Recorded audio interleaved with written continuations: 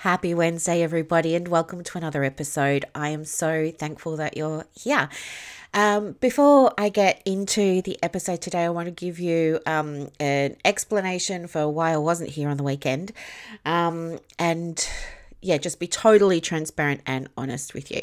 So, what ended up happening, just the short version, is on Sunday night, and the date was the 7th of August. On Sunday night, the 7th of August, as I was going to sleep, I do meditation every night. And anyway, while I was just sort of getting ready to do my meditation, for some reason, the voice inside my head said, no, you need to journal. You need a pen and paper really urgently. And I didn't have one because I was in bed. So I grabbed my phone and I just started writing in the notes section. And what happened was I had this experience where I started asking myself questions. I could hear, that voice in your head, that monologue in your head. I could hear that asking me questions, and I was writing them down, and then I was answering them.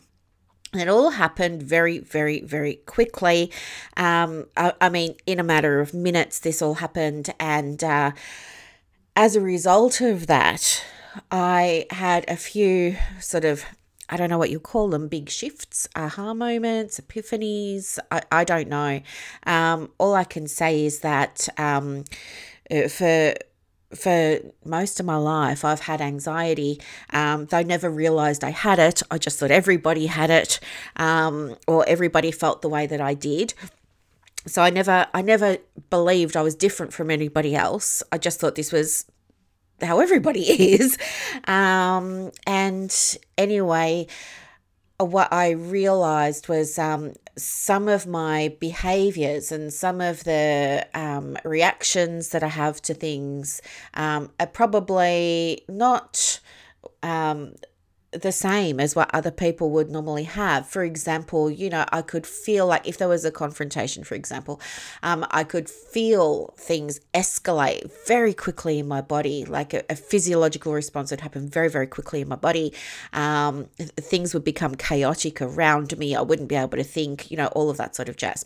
Anyway, I thought this was pretty normal. And then a few years ago, my anxiety was like officially diagnosed, which was fun. Having to, be a health professional that's got a PhD on CBT of all things for, get this, managing anxiety and depression in the workplace. Hello. So anyway,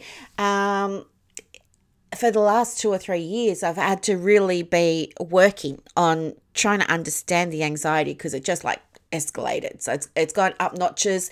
And anyway, I got help from all the people doing all the things. And, I thought I'd been managing it pretty well until this happened on the Sunday night, you see. And on the Sunday night, I realized that what happened a few years ago was maybe just the universe giving me a catalyst to say, hey, you know what? You really do need to look at this. And what ended up happening on that Sunday night was I realized, and not only realized, but also, and it just happened so quickly. It was just like boom, boom, boom. I realized that and do you know what? Maybe I knew it the whole time, but I just never wanted to admit it for whatever reason because it was never discussed in my family. But I realized I was I don't know if you say victim or survivor. I don't know. It's all still quite fresh of family domestic violence. And I didn't realize because I was so young when it was happening that, of course, it did have this huge impact on me. Because when you're a kid, you don't realize, right? You just, I don't know, for me anyway, I didn't realise. I just thought this was life and I thought it was happening everywhere, and it's such a cliche when I say it out loud. But yeah, it affected me in lots of different ways that I'm now able since Sunday night to see that I couldn't see before. Anyway, so even just saying that out loud, it feels like surreal. But anyway, So then I kind of, and I know, like, when I reflect back, I know what I did on Sunday night was I saw it for what it was. I acknowledged it. I accepted it. I could see how my mind, because it's not my soul, but I could see how my mind, how my egoic mind had been doing its level best, let's say, to keep me in a state of safety and security. Through the tendency to be hyper vigilant for threats and hyper vigilant for this and that and all the other jazz. So anyway, then, and as I said, it was just surreal how it all happened so quickly. It was just a matter of minutes. It was this acknowledgement. I saw what happened. I acknowledged it. I accepted it. I had gratitude for my mind, for my egoic mind, for trying to protect me. I had compassion for myself. I had understanding finally for myself. And then it was so weird because I was able to have compassion for the person who did it, and forgiveness. And this is what's so crazy about it. It all just happened so quickly. Yeah. And then after the forgiveness, I think the next thing was like, I just, thought, oh my gosh, all of this has come through. And then I realized, because I was so young when this was happening and I was in the process of, developmental psych, I was writing my own story, and all of that just goes into your subconscious mind when you're so young and you're so little, right? Because, you don't have the cognitive capacity to be able to evaluate stuff and all of that jazz. So anyway, I knew that because my beliefs and values that I was operating from were deep seated, right down in my subconscious mind, that without me being aware of them, all my behaviors in the day were being, not controlled, but heavily influenced by these beliefs. So I knew that I needed to change the subconscious beliefs. So I knew that the way to do that, and this isn't from psychology, I got this through my manifesting work, which is probably why the universe drew me to it in the first place, was I needed to change the limiting beliefs. Well, I didn't see them as limiting. I saw them as helpful, but I needed to change that story. And the way to change a story is with another story. And I also knew that in order to change things at that deeper level in my subconscious mind, it wasn't going to be about logic and things like that. I needed to do things like draw, move my body. Your subconscious mind is said to be the equivalent of a 7-year-old child. So they learn best through, pictures, logo therapy, all of that sort of stuff. So I was there and I just thought, okay, I'm just going to rewrite my story. So I made up and I know to change the beliefs, you can't just say, oh, this didn't happen, or, oh, I'm this person now. I knew that I had to use the process words. So I started to say things like, I'm aware of this now, and I'm now getting better. I'm now in the process of change. I'm now in the process of healing. So I was using those sorts of things. And it was just so bizarre because that night I had the deepest, most restful sleep. And then the next morning, it was kind of like I woke up and I felt different. I felt like, I don't know, I was talking to my friend about it, and I said to her, it wasn't like I felt happy or like I felt excited or anything like that. It was really that there was an absence of what wasn't wanted. There was an absence of the racing heart that I've lived with for, 40 years. There was the absence of the shortness of breath. There was the absence of the feeling like I had to rush. There was the absence of, just like this chaotic sort of, I've got to do this and this and this and this and this. And do you know what I mean? So all of this, it was just gone. And it was just like, kind of like, I don't know how to describe it, but it was just like, it really was an absence of all that. It was almost like a nothing. So it wasn't that suddenly there was all this love and light and excitement and bliss.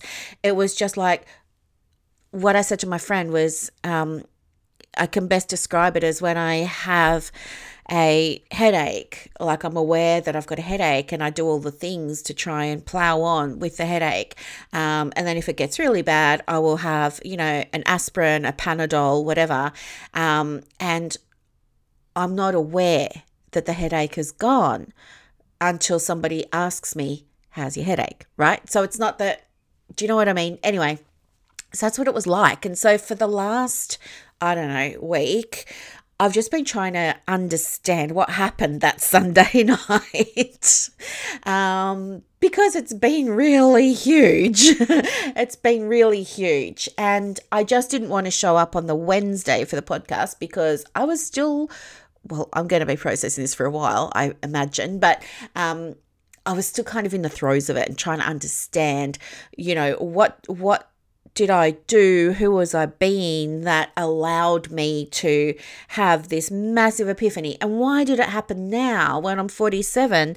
Why didn't it happen when I was 37 or 27 or 17? Like, what was it about that night in particular that, made me, open and receptive and able to have this experience? And so I was trying to think about that because I'm really big on being able to replicate things, because when you study psychology, psychology is a science and you learn all about lab reports and clinical trials and the importance of things being standardized, and you must be able to replicate things. So I've still got that in me, and I was thinking, what was I doing at that time? How can I set myself up to recreate these types of experiences? I still haven't figured it out, but one of the things that I did realize was in my self-care time, which I have every day from, I want to say 4:30 till 6. It's my self-care time. I was there and I was just like scrolling on Instagram while I was waiting for a video to load on my iPad. So I'm scrolling through Instagram and I see all this stuff about Lionsgate. Now, I never heard about Lionsgate, but apparently lots of people were talking about it, and I got curious. And anyway, so I did some research on Lionsgate, and what I really liked about it was that the Lionsgate portal. Stay with me. I know you're open to hearing this sort of stuff, but I'm just trying to put two and two together here. But anyway, the Lionsgate portal, it's called Lion because it happens in the zodiac sign of the Leo. And it's called a portal. Now, I don't know, you could call it a corridor. I'm just going to call it alignment, but some people call it, a lot of people call it a portal. But all it is when the Earth is in total alignment for a period of time. I think it's like 10 or 12 days with the brightest star in the night sky, which is called Sirius. And if you look closely, Sirius kind of looks like a pale blue kind of star. So when the Earth is lined up pretty much in the energy of Sirius in the zodiac sign of Leo, it is believed that this lining up of Sirius with the Earth creates a shift in the frequency and the vibration of the energy that we experience. And now my logical mind makes sense of this by saying, well, sure, I mean, the moon has big effects on the water, doesn't it? And we're like 80 or 90% water, and farmers plant their crops by the moon, and that's all energy and frequency, and that's what's influencing the tides and stuff. So in that way, I'm kind of trying to link it to what I already know. So I'm saying, yeah, okay, I can follow where this might be going. But anyway, apparently, way back when, this goes back to ancient Egypt and then it goes to Greece, but the origins of the Lionsgate portal are Egyptian, and they made the connection between now I think it happens from the 26th of July to the 15th of August every year, to the 13th of August every year. And for them, what they noticed was that the water in the Nile rose during this 10 or 12 day period. So that was how it all started. And they would celebrate, and they didn't have, I don't know what the right terminology is, but it was before the time of Christianity, and it was during a time where they were honoring sun gods, and do you know what I mean? Like Ra, the god of the sun, and so it was all very elemental. I don't know if worship is the right word, but this is what they were focused on. So anyway, and that's the history of it. So they noticed that for them, good things happen, like these big shifts happen. And it was only that, like that's just one example. So I was just there and I was thinking, do you know what? I've been doing so much inner work lately, like especially, well, when I say lately, I'm thinking about the term of my life, but in terms of like the whole 47 years, the last few years have been very focused on the inner stuff. So part of me is just wondering, maybe it's nothing that I can replicate. Maybe I was just in the right spiritual, energetic, vibrational place at the right time to tune in or be receptive to this extra energy. Because the other thing about Sirius is it's also known as the spiritual sun. And the spiritual sun is said to, now I'm going to get really woo, but don't worry. But information is transmitted or carried on the frequency, on the vibration, kind of like when you listen to your radio, you tune it in, right? All the sounds that you hear or the radio announcer's voice, that's all information that's being carried along. So it's not too woo, is it? That's all information. Or your Wi-Fi with your computer. All of that is information and coding that's being carried along, things that you can't see with your eyes, but you have faith that they're there. You have faith that your telecommunications provider is gonna like allow the open channel of frequency from their end to your end to be open and to transmit information along all those wiggly lines of waves, frequencies, vibrations. So I'm just thinking maybe I just happen to be tuned in to that frequency there of the spiritual sun in the Lionsgate portal. I mean, who knows?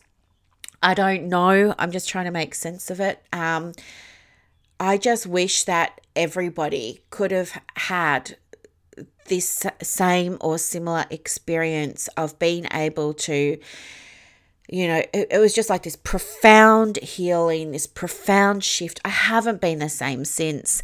I've still been trying to figure out who I am without anxiety. And it is, well, it's strange. I'm still trying to figure out like some identity. Like I know who I am and what I'm doing and my purpose, like none of that's changed. But within myself, I've changed and I've had a lifetime of patterns of behaving, patterns of responding, patterns of reacting that I don't have access to anymore. So now it's like I'm in a place where I'm getting to learn, okay, what do people without anxiety do in these situations? So it's like a relearning, but it's also very empowering because it's like, oh, I get to choose how I want to be because that old story has shifted and gone. And I felt that this was so important to share with you because in all my time working in private practice with my clients, I guess this gives me like this personal experience, this really, truly, really lived experience does give me different insight as to what healing looks like. And do you know what? Just my opinion. I'm not saying, I'm sure it works for some people, but CBT and solution focused therapy doesn't give you this same shift. It gives you those things, I believe, can give you tools, but I think it's all very surface level. I don't know that you get those same shifts from, I don't know that you can remove that heaviness off your chest through those kinds of things. And that's why I'm such a big believer in, rejecting the medical model. The medical model's there for a reason. It's there because of, I don't want to sound like a conspiracy theorist, but that's where the money is, right? The money is in the medicine. It's in, it's really expensive to do a course in psychology now. And a lot of the courses have been cut. They don't exist anymore because the psychology is moving in a more clinical direction. And, those courses are so much more expensive, and the research that you do is based on a medical model, and the lab reports, the laboratory reports that you're required to do, and your experiments that you're required to do mirror a medical model. You don't learn those things in a counselling course. They're just, do you know what I mean? And you end up working in that medical model, and it's the medical model that says, oh, we don't believe in naturopathy. Of course not, because there's no money for them in naturopathy. They took nutrition off the insurance, list of approved treatments and everything. That was because there's no money for doctors and suppliers in nutrition.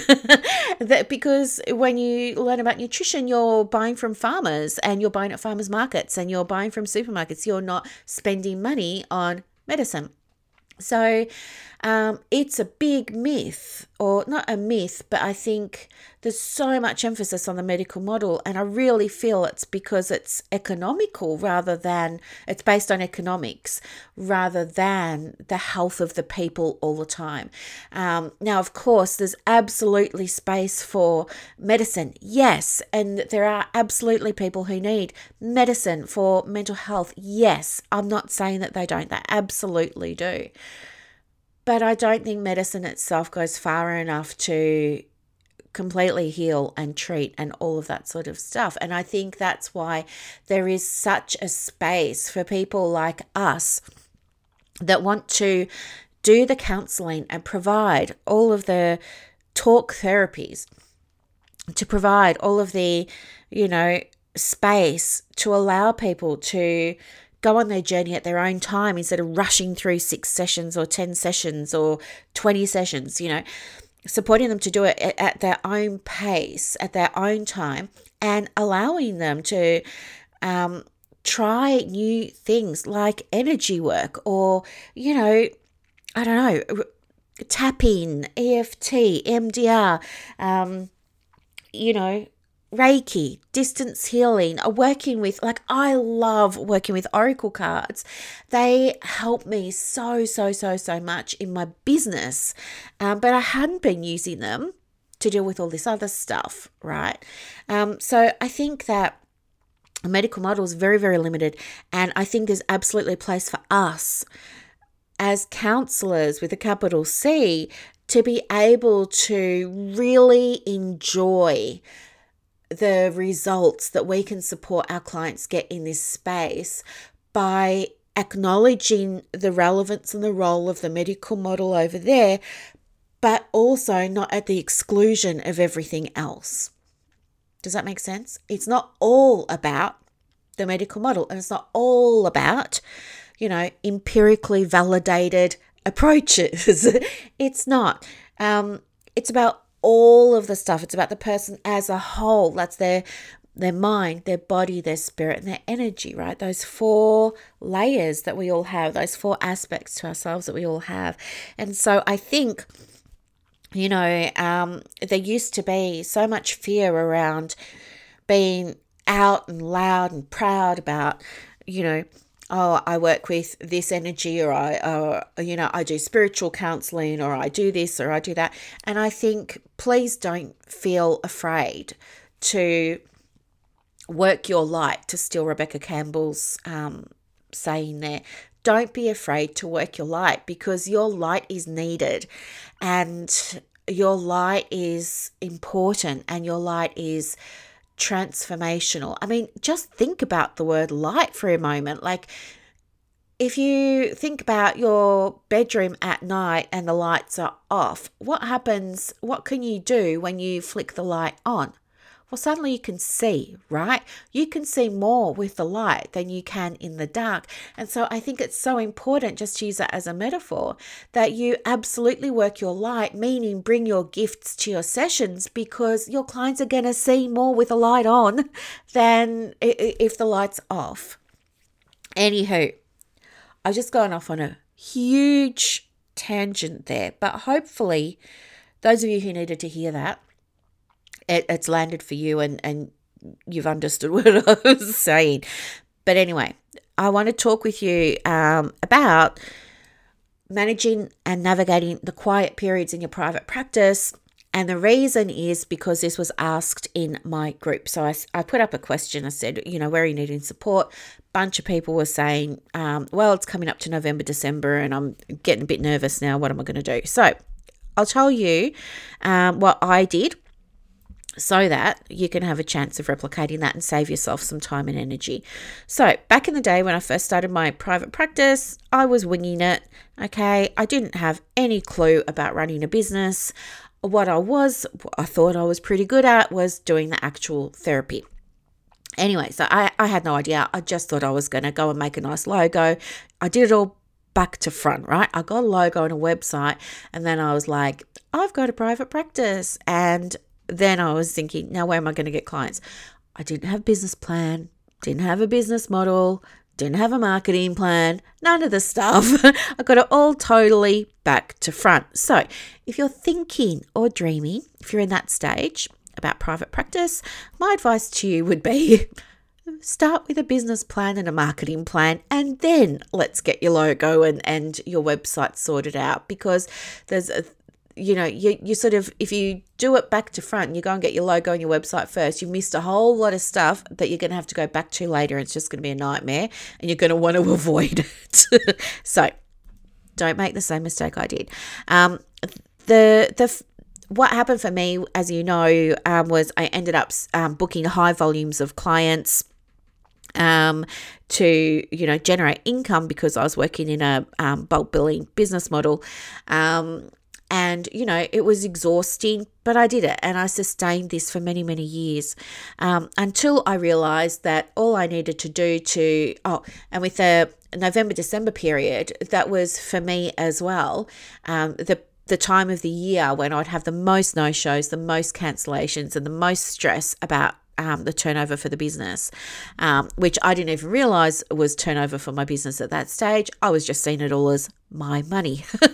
So I knew that something needed to change. And anyway, the thing that changed for me was, first of all, looking at changing my business model. Now, a business model is how you set your business up. So you've got, you can be a sole practitioner, which is absolutely fine.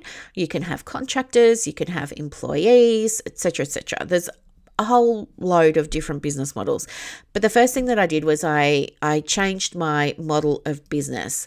By doing that, I was able to still receive income during quiet periods when I wasn't working. So maybe have a look at the model of business that you're currently using and see whether or not you'd be open to the idea of maybe swapping out your model of business for something else. Because here's the thing, as I said in the group yesterday, like I was trading time for money. I was saying, I'm going to see a client and get paid, And then if somebody didn't come, I didn't get paid, right? That was trading time for money. It's a very limited business model. But because I was winging it and thinking private practice was so easy, I didn't know the difference, right? Trust me, there's a difference. You don't have to live like that. So look at your business model. Stop trading time for money. The next thing is, and I'm so big on this, you have to have I really believe that you have to stand for something. You have to be known for something. If you're there and you say, my name's Brooklyn and I work with children and adolescents and adults and the elderly to help them be their best selves, that doesn't mean anything, okay? It's very general, and nobody knows why to refer to you. I mean, think about that, right? And then think about a different practice that says, I work with adolescents that are on the spectrum and have a dual diagnosis with ADHD to learn social skills. I know exactly where I'm sending my client, right? You have to be referable. And when you market to everybody, what you're doing is you're saying, I'm so scared I'm not going to get any clients that I'm going to say I help everybody because I can. And, I'm going to be inundated with work. And it doesn't work like that. The busiest practices are the ones that are referable because a doctor or a colleague or a peer knows exactly, this counsellor specialises in sex therapy. This counsellor over here specialises in careers counselling for busy working mums who are ready to re-enter the workforce. Or this one, right? You have to be referable. So, and that's going to keep your diary going over the November-December period. So, if you notice that your referrals drop off, you need to have a look at, number one, your messaging, and number two, revisit your marketing plan. You absolutely need to have one. And not only the plan, you need to have the strategy in place. Now, I created a fully booked private practice marketing planner. It's like $9 or something. I'll put the link in it. So if you're getting stuck, you can write out your plan and you can write out your strategy. It's not too late, and you can start to set your practice up to get some referrals over that traditionally quiet period. And then the last thing that I would highly recommend is, and I know some of you do this already, but absolutely implement a dynamic diary, because that is good for two reasons. It's good for the masculine energy and the feminine energy. So it's good from the perspective of having that structure, having that level of responsiveness. It's good for prediction, all those sorts of things, and for planning. But from a feminine energy perspective, it's great because it's so helpful for clients. It's just another layer of support you provide for them. And it helps with connection. It helps with relationships. And it helps you feel like, you're a good therapist, which you are. So I would absolutely look at a dynamic diary. If you don't know what that is, you can jump into the Private Practice Success Hub. There's a training in there this week on that, included for you, along with some goodies. So maybe just try that. So they're the three things to navigate a quiet diary, and even perhaps not only navigate it, but I want to make it not happen for you. If there's a way we can reduce that, let's get that in place. So those three things again were reevaluate the model of business that you're using for your private practice. And maybe you've never even thought about your model of business before. If you want to have a talk about your model of business, jump into one of the groups and we can do that. You want to really revisit your marketing plan and actually implement it with your marketing strategy. And then the last thing, of course, is to use your dynamic diary processes. So I hope that those three steps can help shift you into a state of ease and flow coming up to the Christmas period, and by taking some pressure off you and by allowing you to continue to do the really deep, important work that you're doing with your perfect for your practice clients. As I said, please hit pause, have a look at the show notes. I'll put the marketing planner in there for you for those that need one who don't have one. I'll put the link to the group in there for you if you want to come along and learn about dynamic diaries and stuff like that. And if you have any other questions, just jump into one of the groups or catch me on Instagram at The Private Practice Coach. Thanks so much for listening. Have a wonderful Wednesday. Bye, everyone. I hope that you loved this episode as much as I loved putting it together for you. To get more resources to help you in your private practice, head over to Instagram. My handle is @theprivatepracticecoach. And also, if you want more inquiries and referrals for your business, let me know. I have a program called Clients on Demand that opens every quarter, and I can absolutely get you some information for that as well. You are doing an amazing job. Thank you for sharing your gifts with the world. Bye.